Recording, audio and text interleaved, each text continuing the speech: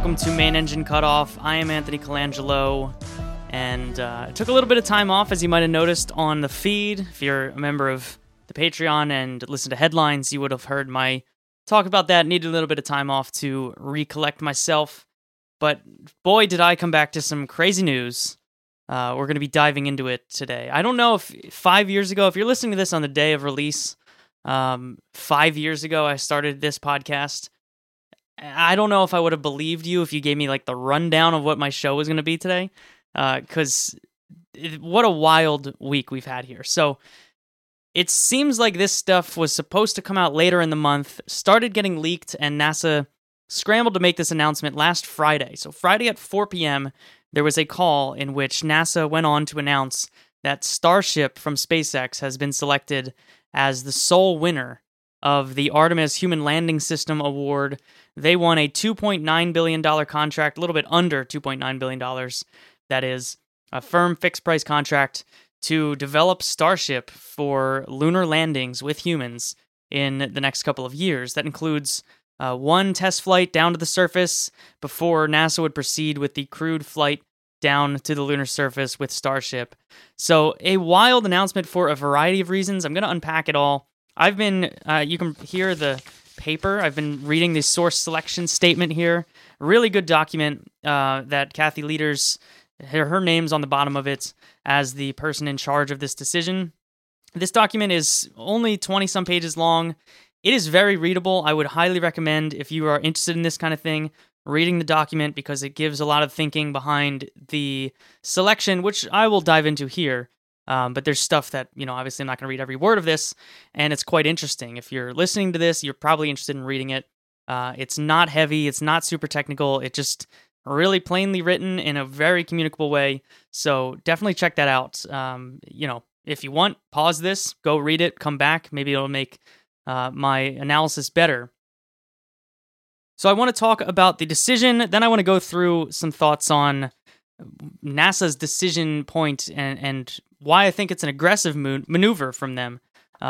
Very interesting and very non-NASA in a lot of ways, at least to my mind. So I want to get into that, but we'll start with the details first. So I mentioned up front, it's just under $2.9 billion for SpaceX. Firm fixed price, so much in the same model as commercial cargo and crew has been over the last 10 years or so with ISS.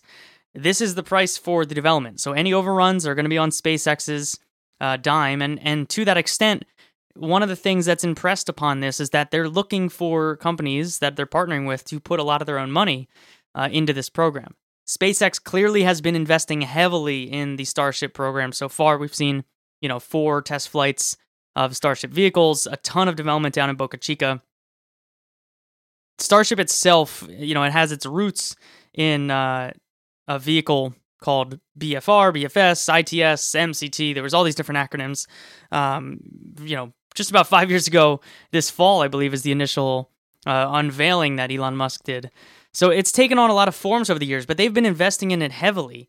And this document even says, they were funding something like over half of the development and test activities as the investment in this architecture. And SpaceX sees Starship as its primary vehicle for the future. So that includes the crewed versions like this. It includes payload versions that are launching satellites or spacecraft. And the fully reusable architecture that Starship relies upon makes it all affordable. So this is their kind of one big program that all of their future ambitions are wrapped up in, eventually culminating in landing on Mars. But they're going to be building this lunar variant of Starship. So it's going to be this reusable vehicle specialized for the lunar surface. So it's not going to have the wings that you see on the starships flying here at Earth. It's not going to have the heat shielding. It doesn't need that stuff to land on the moon. They're going to be doing a demonstration mission without any crew before they would go on to do the crewed flights. The first mission for landing crew on the surface would meet up with Orion in lunar orbit. So instead of going to Gateway, which would be built out in lunar orbit by NASA and its international partners, that was originally going to be the spot where everything would meet up. That's going to be the case later on in the architecture as currently written. But for this first mission, Orion and Starship would be meeting up in lunar orbit. An interesting thing about the architecture here was something that there is a large portion of this document that I mentioned that goes into the architecture that SpaceX has for refueling Starship and filling it all the way up with fuel before it goes on to the moon. That was something that, if you remember my thoughts on this program, in the past months, I guess an additional bit of context for everyone out there as a reminder, about a year ago, 3 different teams were given some base period contracts to do their concepts, their design studies, and to push their concepts further, culminating in this final round where the landers would be awarded. So a year ago, SpaceX won $135 million. Company called Dynetics won $253 million. Their lander was the very low lander with the drop tanks on the side. And then Blue Origin, Jeff Bezos' company, led a team including Lockheed Martin, Northrop Grumman, and Draper. They won $579 million to develop their concept. So all of that base period work culminated in these companies submitting their final proposal a couple of months ago. And, over the past couple of months, as we talked about this, one of the things I mentioned with Starship is that its significant risk is that the concept of operations for Starship getting to the moon involves so many Starship launches that it boggles your mind, because they have to launch the Starship that's going to go and land on the moon, so the lunar Starship, or the moonship as people are calling it. And then they have to launch all of the fueling vehicles, which every time you're launching a Starship, you're launching a Super Heavy and a Starship. And then in some cases, you're coming back with that Starship and launching it again. It is a lot of launches. It's a lot of vehicles. It is a ton of logistics to work out to pull off one of these missions. And that is mentioned in this document by Kathy Leaders. I am just searching it now. I'm not a barbarian. I do have a digital copy that I searched through. So I'm going to read a little bit of this document to get you in the same headspace as I and apparently Kathy Leaders were in when writing this thing. SpaceX's mission depends upon an operations approach of unprecedented pace, scale, and synchronized movement of the vehicles in its architecture. This includes a significant number of vehicle launches in rapid succession, the refurbishment and reuse of those vehicles, and numerous in-space cryogenic propellant transfer events. I acknowledge the immense complexity and heightened risk associated with the very high number of events necessary to execute the front end of SpaceX's mission, and this complexity largely translates into increased risk of operational schedule delays. However, these concerns are tempered because they entail operational risks in Earth orbit that can be overcome more easily than in lunar orbit, where unexpected event might create higher risk to the loss of mission. It goes on to talk about the operations for this mission itself. It's actually very thoughtful, and it does go, speak to that risk that I was talking about and Kathy Leaders is talking about here. And that would be that they launch the tankers into orbit before the lander Starship. And then all of those tankers that are in orbit would go and meet up with that lander, refuel it, fully top up its tanks, and then that would go on to the moon, where it could linger for up to 100 days before the crew arrives.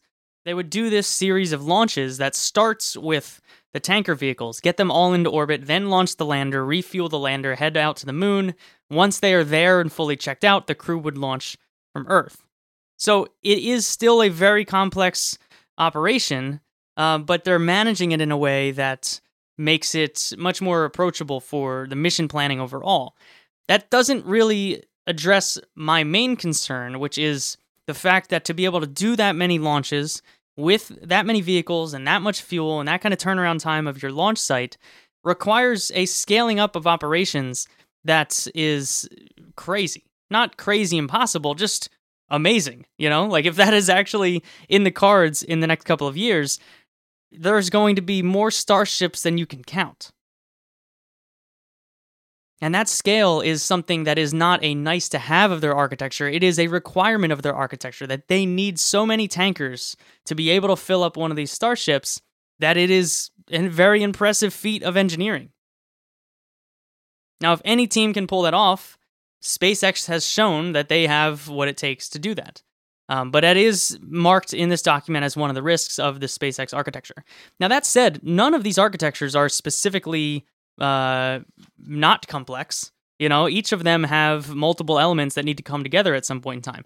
Dynetics relies on in-space refueling just as much, and maybe not just as much, but to some extent, and to some extensive extent. And then Blue Origin has, three different elements that need to come together: the ascent, descent, and the tug element. So all of them have their own complexity, and it's the details that matter. And then it's beyond even the details; it's just the actual execution of those details that matters. A couple other things on SpaceX's bid before we get into the others. They got glowing reviews for the management of how they would actually manage this program. A lot of that could be sourced from the cargo and crew programs. It's talking about reusing a lot of the systems in place that they have for programs that are similar, and the similar programs there would be cargo and crew to the ISS, which are NASA projects that NASA knows what they're going to get out of SpaceX. In this case, Kathy Leaders, she was, the commercial crew program manager for a long time. So she has a lot of experience with SpaceX in that environment, and they got glowing reviews for that in this. Blue Origin got strong technical marks across the board. They had a lot of talk about their off-nominal and abort scenario planning that NASA particularly liked. They had issues with their development timelines for the Ascent engines, several components that would be sourced from third parties that they have not yet identified. That was a risk that NASA identified. And then they had this line in there about some other propulsion systems. Numerous mission-critical integrated propulsion systems will not be flight tested until Blue Origin's scheduled 2024 crewed mission. That was a big risk that they identified. The other one that was particularly damning was this about their communications architecture. 4 of its 6 proposed communications links, including critical links such as that between HLS, the lander, and Orion, as well as direct-to-Earth communications, will not close as currently designed. Moreover, it is questionable whether Blue Origin's 5th link will close. These problematic links result in Blue Origin's proposal failing to meet key HLS requirements during the surface operations phase of the mission.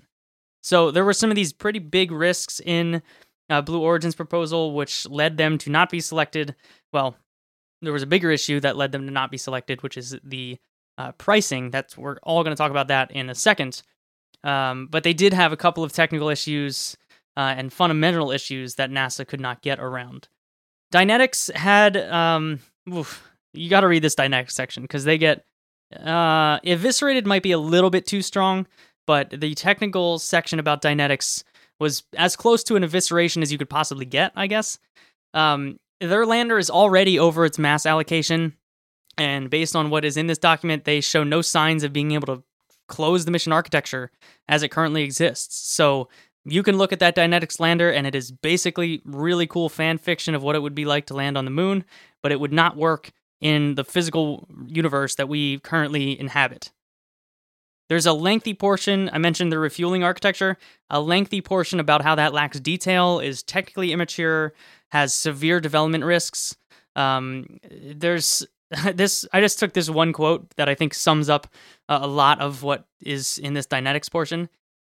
In particular, I agree that Dynetics' mass closure issue has substantial ramifications for the feasibility of its proposed architecture. I also acknowledge that Dynetics' proposal contains inconsistencies and lacks key substantiating details in numerous areas, resulting in several thematic weaknesses which cast considerable doubt in my mind as to the proposal's overall credibility. Therefore, I find the SCP properly rated Dynetics' technical proposal as marginal. So, pretty rough review of Dynetics' overall mission there. So that's kind of the high-level breakdown of these 3 proposals. There is a lot of thinking that went into arriving at this decision of a sole-sourced award to Starship. So I want to get into that and some of the knock-on effects, what we might see in the future. It's going to be an interesting week in that regard because Bill Nelson has his hearing for NASA Administrator confirmation coming up on, I believe it's Wednesday this week. So if you're listening to this the day it releases tomorrow, if you're listening to this after that, then, catch my follow-up show apparently that might do, because my list got very long this week of shows that I want to do. But before I dive into the decision process itself, I want to say thank you to everyone out there who makes this show possible. There are 583 supporters of Main Engine Cutoff. That number has been growing a lot recently. I'm so thankful for all of you that have joined on. Welcome to the club. I hope you're enjoying it. If you have joined in and are getting headlines at $3 a month or more, I hope you're enjoying that. I do an extra show every week where I run through all the stories of the week, talk about everything that's happening in space, some stuff that doesn't come up here on the main show because it just doesn't quite fit, but I still have thoughts on. So if you want to stay up on news and help support the show, head over to mainenginecutoff.com/support and join up there. This episode was produced by 40 executive producers. Thanks to Brandon, Matthew, Simon, Lauren, Melissa, Chris, Pat, Matt, George, Ryan, Donald, Lee, Chris, Warren, Bob, Russell, Moritz, Joel, Jan, Grant, David, Eunice, Rob, Tim Dodd, the Everyday Astronaut, Frank, Julian and Lars from Agile Space, Tommy, Matt, the Astrogators at SEE, Chris, Jack, and 7 anonymous executive producers. Thank you all so much for your support for making this episode possible. And once again, if you want to head over to mainenginecutoff.com/support, you can join up there, help support the show, and get an extra podcast in your feed every single week. Thank you all once again for the support. So this decision from NASA, this is an aggressive decision. I don't know if I can find a better adjective for it, because the baseline thinking for what would come out of this Human Landing System award is that NASA would pick 2 options to go forward with. Between commercial cargo and commercial crew to the ISS, NASA has been talking up this idea of having 2 commercially sourced competitors that play off each other. They keep each other, honest on pricing. They keep each other honest on schedule. At least that is the line and the marketing mantra of, this 2 competitor approach. It is arguable at this moment in time, if you were to hypothetically use commercial crew as an example, that 2 is not always better than 1. And I think there is a narrative issue with, talking up how good it is to have 2 competitors when one is flailing so badly. Of course, that is also the strength of having 2, is that when one of your competitors is doing poorly or is having an issue, or in the case of commercial cargo, both of those launch vehicles had issues at one point or another that put NASA in an interesting spot where they had to figure out how to get cargo to the ISS, and it eventually ended up with Cygnus flying on Atlas V until Falcon 9 and Dragon were back flying. So there have been moments in time in which that strength is really good of having that 2-competitor program.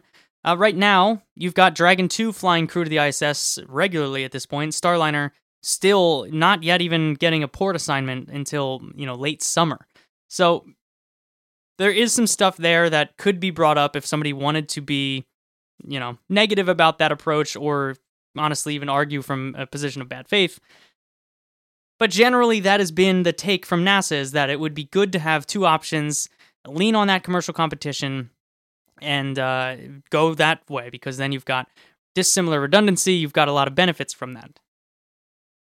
Now, obviously, you need budget to do that, right? So NASA requested $3.4 billion last year. They ended up with $850 million. So not even a quarter of the budget that they requested they ended up with. That's clearly not enough to do the same program that they were envisioning, where you have 2 fully funded competitors going forward with landers that are competing for that 2024 deadline.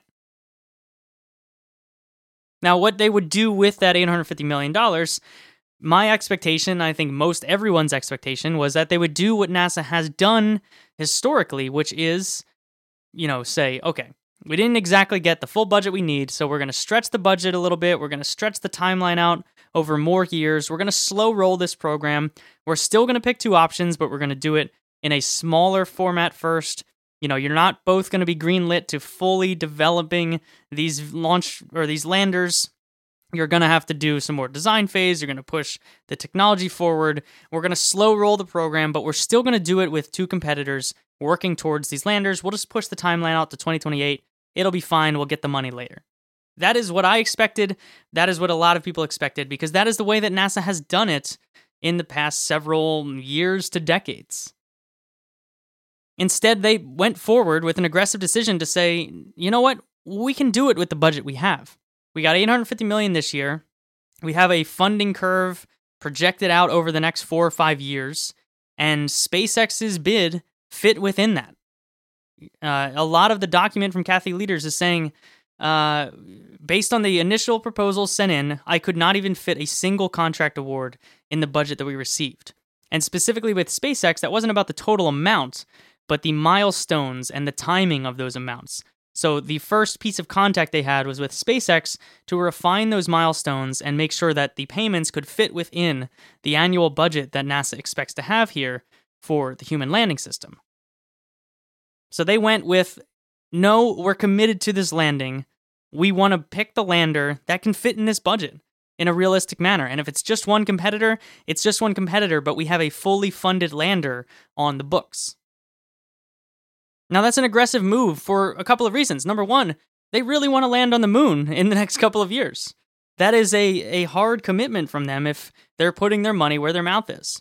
The other thing is that it puts pressure back on Congress to allocate additional funding if they want to see more competitors. And that is said repeatedly throughout this document, both, straight up, it says it, and also a little bit oblique in other areas.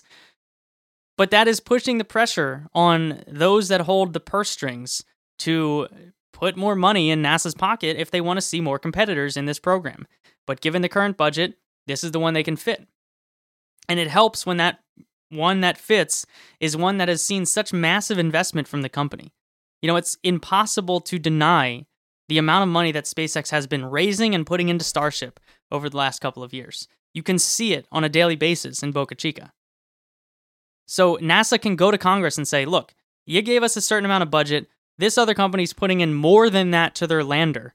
So what we have effectively done is double the amount of money on this lander that you would give us. We didn't pick the company that said, I'll put a little bit more into the budget. We picked the company that said, no, I'm gonna actually invest more than you're giving me in this architecture. In a lot of ways, it feels like they're calling the bluff of Congress. Like, oh, you didn't think that we could fit a lander in that budget, but we actually have an option that can do that. Now, on the Congress side of things, a lot of people, it's almost become a meme at this point that Congress won't like this decision. It's kind of a meme that I see going around. I don't necessarily know that that's true. And a lot of this is the last show that I did about Bill Nelson is like, I don't know what's true about Bill Nelson when he isn't in Congress.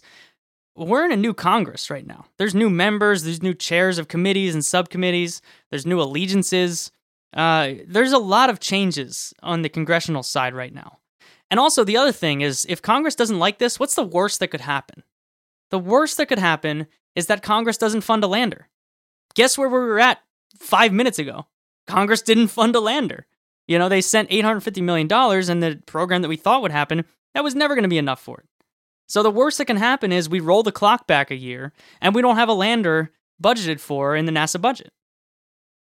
But on the whole meme about, will Congress not like this? Like I said, it's a different Congress, it's a different makeup, it's a different SpaceX. They are not the same SpaceX that they were 10 years ago, when they were perennially the underdog that Congress didn't like when they would win. They are not the same SpaceX. They are the establishment now. They are the premier space company right now, maybe ever. They've got a couple of achievements to be inarguably the greatest space company that has existed on this Earth. Right now, it's arguable. They have redefined and currently own the commercial launch market. They have won just about every NASA science mission that has been up for bid in the last 2 years. They have a huge role in the National Security Space Launch Program from the U.S. Space Force. They're providing cargo and crew to the ISS regularly. They're the only U.S. provider of crew to space, to orbit, I should say, right now. They're the largest satellite operator by a factor of 6 or 7. They are a huge company. They do a lot, and they do it well. And then you look at the lobbying budget. There's maybe a thought out there that SpaceX doesn't lobby. That is not true. If you go look at the lobbying budgets, the big aerospace companies are up north of $10 million. SpaceX is in the $2 to $3 million a year range. That's not nothing. And they're also heavily invested in California and Texas and Florida and Washington State. They are a different SpaceX today. They are at the top of their game. They are the premier company. They're winning everything. Politicians like their parochial interests, so if they have a company in their backyard, they're going to like that company. But what politicians like more than anything is attaching themselves to a winner. If there's a winner out there, and you're a politician, what you want is your face next to that winner whenever they're winning anything. So at a certain point, this kind of thing is unstoppable. This will gain momentum. This will gain support. There's a lot of people in Congress and on these committees that are from states that have no tie to space. But you know what everyone in the social media sphere really loves right now? Cool SpaceX videos. Do you know what people in school learning about science really like? Really cool space achievements. Do you know who has a lot of them? SpaceX. This kind of stuff does matter. It's not always the people from Alabama on the committees. There's not that many representatives and senators from Alabama. Now, the biggest pushback came from the chairwoman of the House Committee on Science, Space, and Technology, Eddie Bernice Johnson. She has been a regular over the past several years in the space policy world. When you watch House committees, you're going to see her. She represents a lot of the area of Dallas, so she's in Texas. Different part of Texas than SpaceX is in, but she's in Texas. But this is what she said about this award. I am disappointed that the acting NASA leadership decided to make such a consequential award prior to the arrival of a new permanent NASA administrator and deputy administrator. The decision to make the award today also comes despite the obvious need for a rebaselining of NASA's lunar exploration program, which has no realistic chance of returning U.S. astronauts to the moon by 2024. While work continues on the upcoming Artemis 1 mission, it will be critically important for the new NASA leadership team to carry out its own review of all elements of NASA's Moon-Mars initiative to ensure that this major national undertaking is put on a sound footing. Now, number one, that talks about the incoming NASA administrator. Let's see what happens this week with this Bill Nelson hearing. He's going to be in front of a Senate committee. They're going to ask questions about this. I'm very curious to see what his response will be. If he gives a response right out in the open, or if he says, that's something I got to look at when I get in there. We're going to do this whole review team. It's going to be great. I kind of think it's going to be something like that, but he could come out and say, this is a great decision or this is a terrible decision. We'll get an inkling on where he's at on that. But for all you SpaceXers out there, I know there's a lot of you that listen to the show. Just hear me right now. What I want you to do, I'm going to have a link in the show notes to where you can get to Eddie Bernice Johnson's statement. When you get into work, after you hear this, I want you to go to that website, I want you to print out this statement, and I want you to highlight the portion that says, which has no realistic chance of returning U.S. astronauts to the moon by 2024. I want you to print that out, circle that line, I want you to put it on every wall in whatever facility that you're in. I would make wallpaper out of it and put it everywhere. Plaster the walls with that statement that says, you can't do it.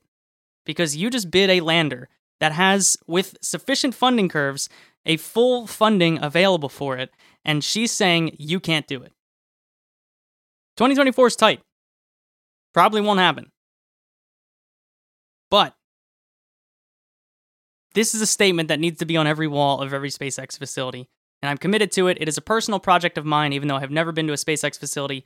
Print this out, tape it on the wall somewhere, send me a photo when you put it up. There have been no statements yet as of recording this from the Senate counterparts. It's going to be interesting to see how this all plays out. I would not be shocked to see Congress not like this decision. I am also not going to be shocked to see them kind of go, whatever. Like, SLS still funded. There's still plenty of funding going to the things we like. SLS and Orion are still flying part of this mission. We'll get them next time. Like, I don't know exactly what the result of Congress won't like this is. I'm waiting to see what that is, but I guess we can circle back once this starts to make its way into different hearings.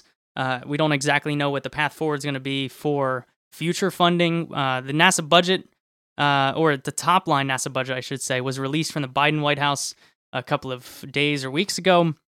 No specific line item details yet. There was an increase overall of about 6%. Up to just $24.7 billion. This is just their budget request. This is basically thrown out tomorrow once it gets to Congress and they rewrite it entirely. There was a $325 million increase for Artemis in there. Again, no real line item details here to see what was raised and what was cut. But there has been some general support of Artemis and NASA generally from the White House. So once we get the full budget document, and we'll start to see that later in the year and then make its way through Congress in the fall, we'll get a sense for exactly what's going to happen. But for right now, $850 million is in the NASA budget for this year, and it's heading SpaceX's way. So the one other part of this is that NASA said as early as next week, meaning this week when they said it, that they're going to kick off some sort of new program for future landings on the moon. So this first contract is just for that uncrewed demo and that first human landing on the surface of the moon. Right now scheduled for 2024, probably slipping to 2026 or something. Beyond that, they say they want to do a full and open competition for future landers. And they hope that the landers that didn't win this part would continue on at development to maybe throw their hat in the ring on that one, or other companies out there that might not have competed a lander in this round or might have missed out could do that as well. Sort of sounds like they're going to model it, I don't know, maybe after Commercial Lunar Payload Services program, which is the smaller cargo landers, but more towards human landing systems. I want to see how that's architected. But that was said to kind of indicate that, they did pick SpaceX here, but SpaceX is not the end-all, be-all when it comes to landing on the moon. They would like other competitors. They would like Congress to give them the money to do that. So I want to see what form that takes, but that's something that we should look out for in the next couple of weeks to get some indications of how that's going to be structured. Blue Origin, I would hope, keeps themselves in the running for that. They've made it this far with Blue Moon, and I think the architecture, though per this document, needs to be refined a little bit. I don't know what they're going to do. This is probably a thing that I should do a whole nother show on, but Blue Origin, I think, needs to do some soul searching here. They have had a really rough year when it comes to their different projects. New Shepard flew last week, and it looks like they've got, people going up on the next one or something like that. But New Glenn is super behind. BE-4 is super behind. They missed out on the U.S. Space Force contracts. They missed out on the Blue Moon winning this Artemis human landing system. Just this morning, as I record this on Monday night, it was announced that Amazon bought 9 Atlas V launches from United Launch Alliance, which is a good indication that New Glenn is way behind schedule. It has been a rough time for Blue Origin, and I don't know what's going on internally, but I would like to hear what the response is to this series of events this year, and if it's going to change anything internally at Blue Origin. My kind of top line gut level instinct is that they have been a little bit late to attach to some trends in the industry and to jump on projects that were in motion and say, oh yeah, we could do that thing. It started with, we could do the commercial crew program. Now, okay, we missed out on that one. Let's make the launch vehicle. All right, we're going to get in, we're going to do the launch vehicle, big launch vehicle. We're going to win the SpaceX or the Space Force Award. We didn't win the Space Force Awards. We're going to do this human landing system. This is what we got. We got to unlock. We got this whole national team. We've got a ton of money. Nope, missed out on that one. I think what they're going to land on next is going really heavily into the commercial LEO stations, these commercial space stations in low Earth orbit. I think they could take that and run with it. I think they could own it because they have a lot of funding, and the one huge competitor there would be Axiom Space, who is, they have the lock on the ISS port right now. They're going to be building out some modules to add to the ISS, so that's a real big impediment to anyone making way into that space. But Axiom needs a ton of money. They raised $100 million, something like that. They're going to need a lot of funding to build out these space station modules, and I'm not exactly sure where they're going to get it. Now, the Blue Origin model has not been working out to win these big programs.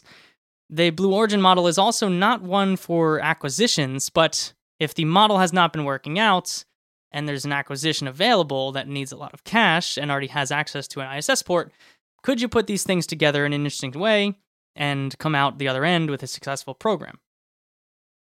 From what I've heard on both ends of that doesn't seem entirely likely to me. But I'm just saying, as a company out there that might need to do some soul searching, open your mind to ideas that seem like they wouldn't necessarily work right off the bat. But, there is a market there that currently has one competitor who needs a lot of cash, has access to an ISS port, and a competitor there that right now seems to be striking out across the board. And I'm concerned about it.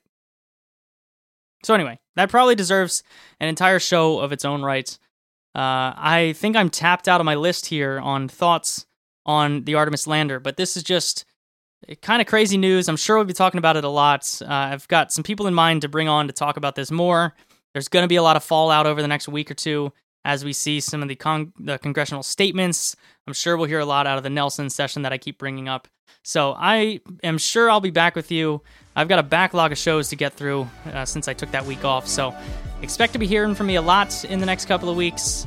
And until next time, thanks for listening. If you've got any questions or thoughts, hit me up on Twitter at WeHaveMiko or in email, anthony@manageandcutoff.com. And send me those photos from the SpaceX facilities with Eddie Bernice Johnson's statement taped somewhere on the walls. And until then, thanks for listening. I'll talk to you soon.